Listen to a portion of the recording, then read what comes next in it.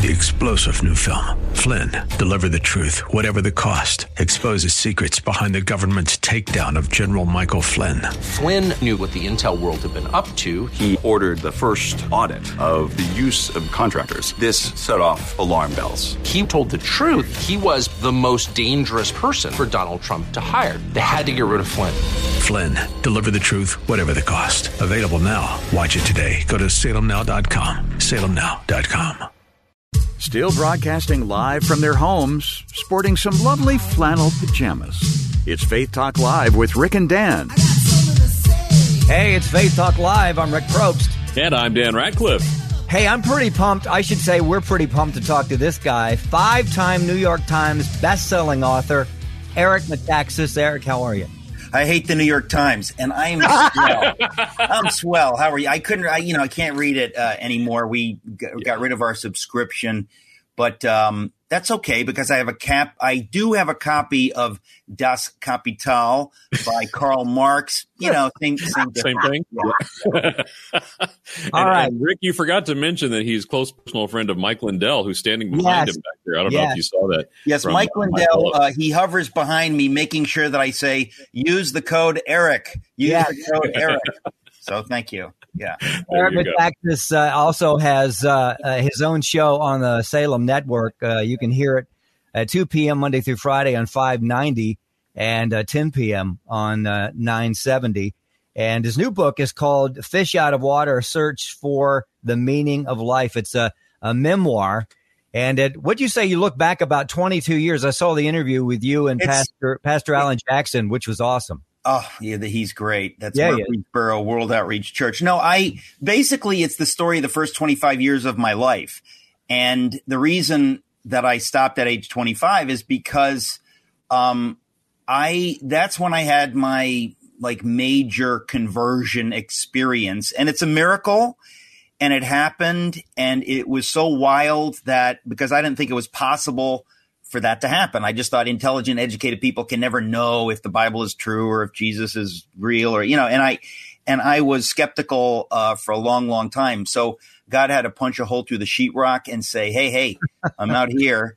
And that's the end of the book. The book before that is kind of my insane stories. A lot of it is very funny because it's true. I tell the true stories of growing up. My dad is Greek from Greece. My mom's German from Germany. And to grow up in an European immigrant household, working class European immigrants, salt of the earth, but really hard to communicate when neither parent understands the language of the other. So they speak, English, and I'm there as an interpreter full time. So it was kind of some funny stuff. Yeah. That would be interesting if you had two parents who spoke two totally different languages and then they had to combine and that would be hard. Well, it was hard on me. It's what messed me up. I just want you to know. I blame them totally. At least you're owning that, so it's good. Yeah. Eric Metaxas on the show. We love having him. I think Pastor Alan Jackson said that the book is filled with humor wrapped in truth. A lot of funny stories, good stuff. Let me ask you this. What do you like best, writing, television, or radio? Honestly, I don't know. I really feel I'm one of those freakish creatures who I've had to make peace with the fact that I enjoy doing a number of different things. Most writers are writers, they just spend their time writing and they're not that good in front of the camera maybe or in front of or talking to audiences. I really enjoy both.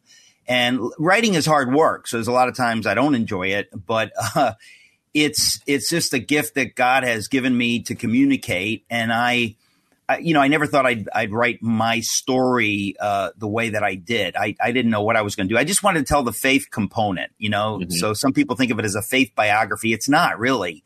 It's a crazy literary biography, which again, I think most of it is funny. It's meant to be entertaining and crazy. It's all true. But the end of it is just so insane. I said, look, this happened. People need to understand how I got to be where I am today. And if you need to know, here it is. So I really enjoyed reading it, but I love speaking in front of crowds. I do it a lot. I'll be in Dallas this weekend, and I preach in churches and I speak everywhere else. And so I kind of enjoy everything. Hopefully. I could also hate everything, but usually I enjoy everything.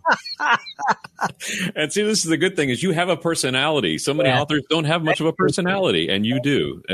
I could be faking it. I don't know. I don't know if it's my personality or if I'm pretending, but that's a bigger story. We don't need to get into that. So was it different for you writing about yourself? Because like when you write about Bonhoeffer, there's so much you can research and dig into. When you're writing about yourself, you're going, I guess, off of memories and stuff. How was it hard? There's no previous biographies of Eric Metaxas that I could consult. So exactly. Original research. I had to go to the archives in Spain and in Italy. And no, honestly, it is so crazy to tell your story because it's 100% memories. And I remember, I have a good memory and there's a lot of stuff in there that people say, how did you remember this? And it's like, I don't know. You remember what you remember and you forget what you forget. But I guess it was an extraordinary experience because first of all, there's an element of hubris, arrogance in telling your story. Who do you think you are that people want to read your story? And so it really made me work harder to say, is this really entertaining? Are people going to read this page and want to read the next page and the next page and the next page? So I think I worked harder at making it funny and making sure that everything in there was there for a reason. But I think when you get to the end of the book, there's no way the end of the book would make sense unless you read everything that comes before it. It kind of pulls together more and more and more. But it really was wild. My dad he'll be 94 in June, and my mom, oddly enough, she's barely 40. She doesn't give out her age. But the fact of the matter is that having my parents and being able to call them up in the course of writing this and ask them, what about this and what about this? It was really a blessing for me to get that time with them and to relive these things. And the funny thing is that, I'm in my 50s now. So to have my father tell me stories that he's probably told me 10 times, 20 times, but I never paid attention to the details. And I never had to put it together. And it's embarrassing and humbling. I don't know why that is, but it is really true. And so I finally definitively pulled all this stuff together. And I just had this kind of burden to get it on the page, and so I've done that. And I didn't leave too much out, but I still think that what is in there is most of it is funny and nuts. And it's true. Every syllable is true. I hate when people exaggerate and say, well, it makes a story better. That's called cheating. I don't do that. Yeah. So it's all real. It's all true. Awesome. Eric Metaxas with us. He hates the New York Times. He's got a great book out. It's called Fish Out of Water. Do your mom and dad say, hey, that's my boy right there? I know they're proud of you, no doubt. I think it's hard to say. My parents are, basically, yes. But at the same time,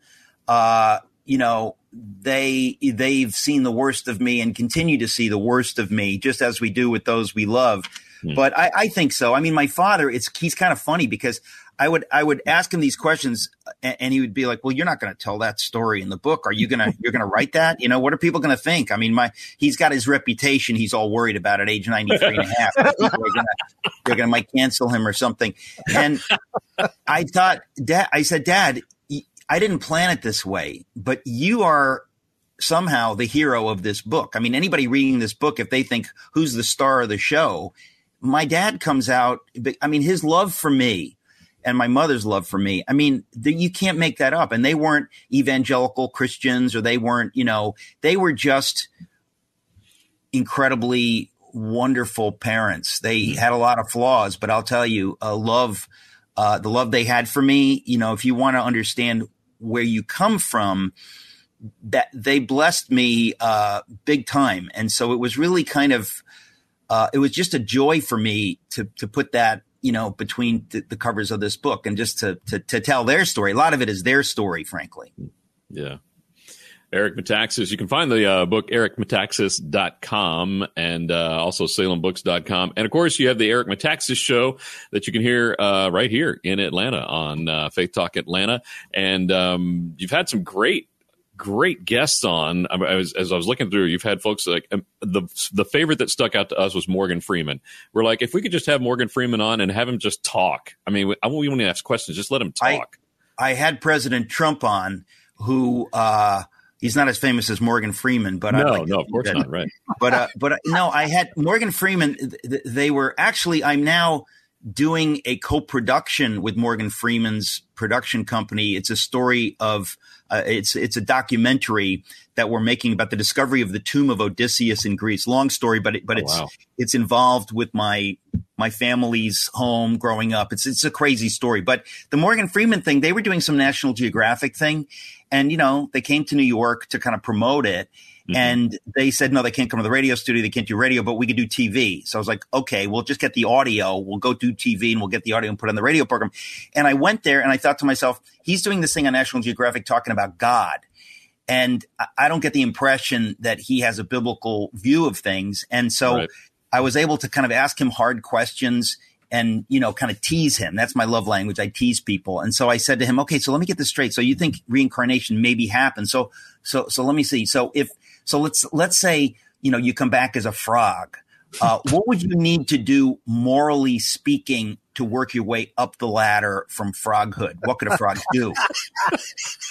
And I don't think anybody ever challenged him with questions like that before, And I asked him other couple of funny questions. I mean, it's on my website, but it's sort of, or on my YouTube page, I guess. But the radio program, we put everything on the Eric Metaxas Show on YouTube so people can watch it. But that's like a couple of years back. But that's one of my favorites, just because I was able to tease Morgan Freeman and is like, that's okay, awesome. Pal, you believe in reincarnation? Tell me, but what about this one? What about that? It was fun.